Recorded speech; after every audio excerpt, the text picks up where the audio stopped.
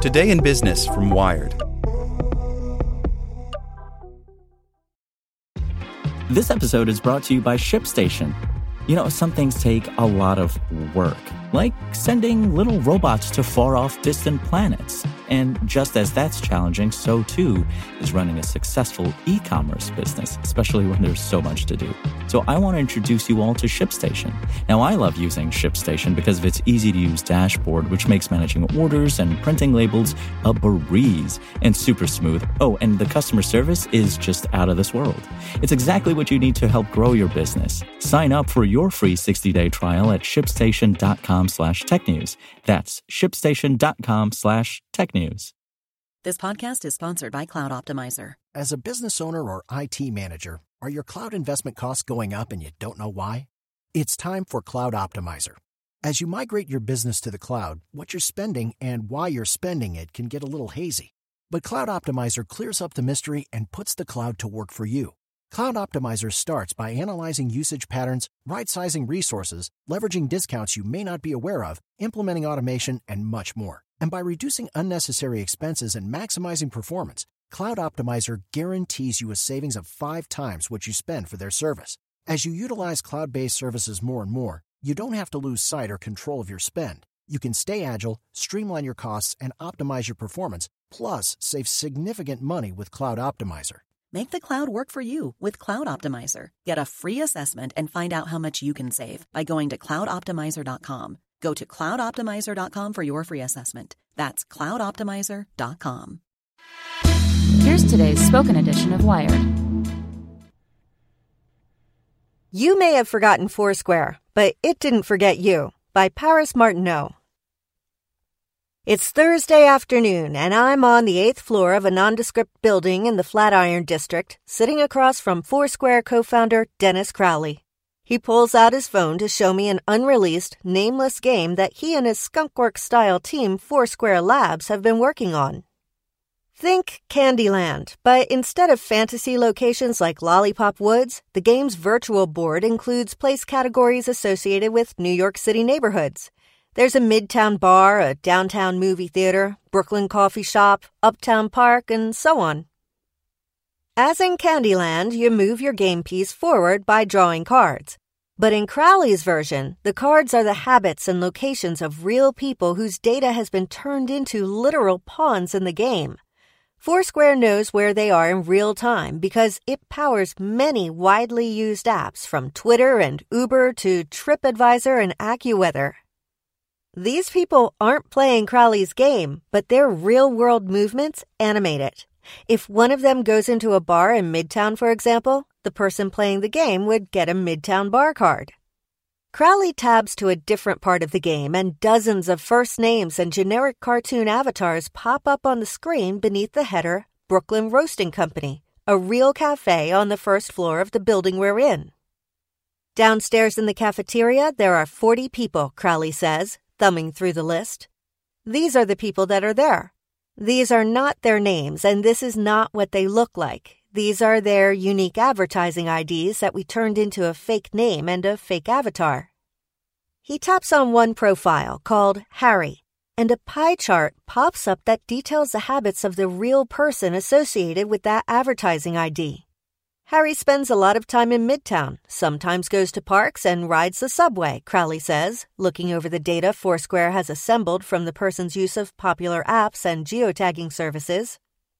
I can say I want Harry to be on my team, and now that Harry is on my team, everywhere that Harry goes generates a card for me. This nameless game wasn't the reason I was talking to Crowley. It's still at least a year away from being anything other than an internal prototype, he says. But it speaks to the almost incomprehensible vastness of Foursquare's data empire. Ask someone about Foursquare and they'll probably think of the once-hyped social media company known for gamifying mobile check-ins and giving recommendations. But the Foursquare of today is a location data giant. During an interview with NBC in November, the company's CEO, Jeff Glick, said that only Facebook and Google rival Foursquare in terms of location data precision. You might think you don't use Foursquare, but chances are you do. Foursquare's technology powers the geofilters in Snapchat, Tagged tweets on Twitter? It's in Uber, Apple Maps, Airbnb, WeChat, and Samsung phones, to name a few. Condé Nast Traveler, owned by the same parent company as Wired, relies on Foursquare data. In 2014, Foursquare launched Pilgrim, a piece of code that passively tracks where your phone goes using Bluetooth, Wi-Fi, GPS, and GSM to identify the coffee shop or park or Thai restaurant you're visiting, then feeds that data to its partner apps to send you, say, an offer for a 10% off coupon if you leave a review for the restaurant. Today, Pilgrim and the company's Places API are an integral part of tens of thousands of apps, sites, and interfaces. As Foursquare's website says, if it tells you where, it's probably built on Foursquare. Ostensibly, the reason I met with Crowley was to talk about hypertrending, a temporary feature Foursquare is rolling out for this year's South by Southwest conference that the company announced Friday afternoon. It's a map of the Austin area that shows the location of all the people with smartphones Foursquare can track in real time. The app anonymizes and aggregates the data so that people's locations aren't shown individually but in clusters. Crowley says that's to protect user privacy. We're not sure if it's the responsible thing or not to have a view like this in the phone yet, Crowley says. I don't know how people will react to seeing a heat map in real time of where all the phones are. I can imagine some people would be like, that's the coolest thing. And I can imagine some people would be like, that's the creepiest thing. He says this tension between creepy and cool is part of the reason Foursquare is only testing the feature at South by Southwest.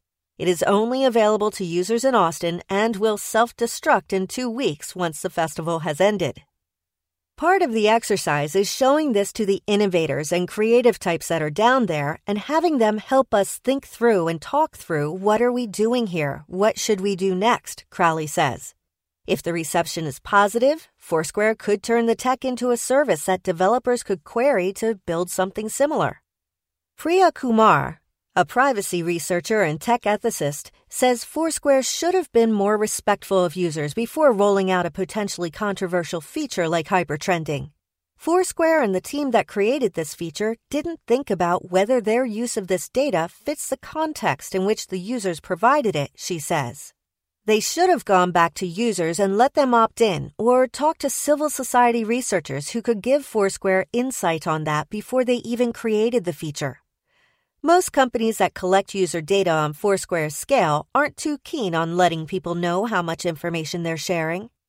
It's understandable. People generally don't react well to the realities of the big data-powered world they've unwittingly opted into. But with hypertrending, Foursquare takes a step in that direction anyway. This is the real-time movement of people that we know about, phones that we know about, Crowley says. And so I want to get a read on how people feel about that in general. Are they into this? Are they curious? Do they want to see what's next? Or are they like, hell no, they need to step away from this? There's an easier way, Kumar says. If you do your due diligence before you design a feature, then maybe there's a way to envision it without feeling like you may have already crossed the creepy line. Want to learn how you can make smarter decisions with your money? Well, I've got the podcast for you.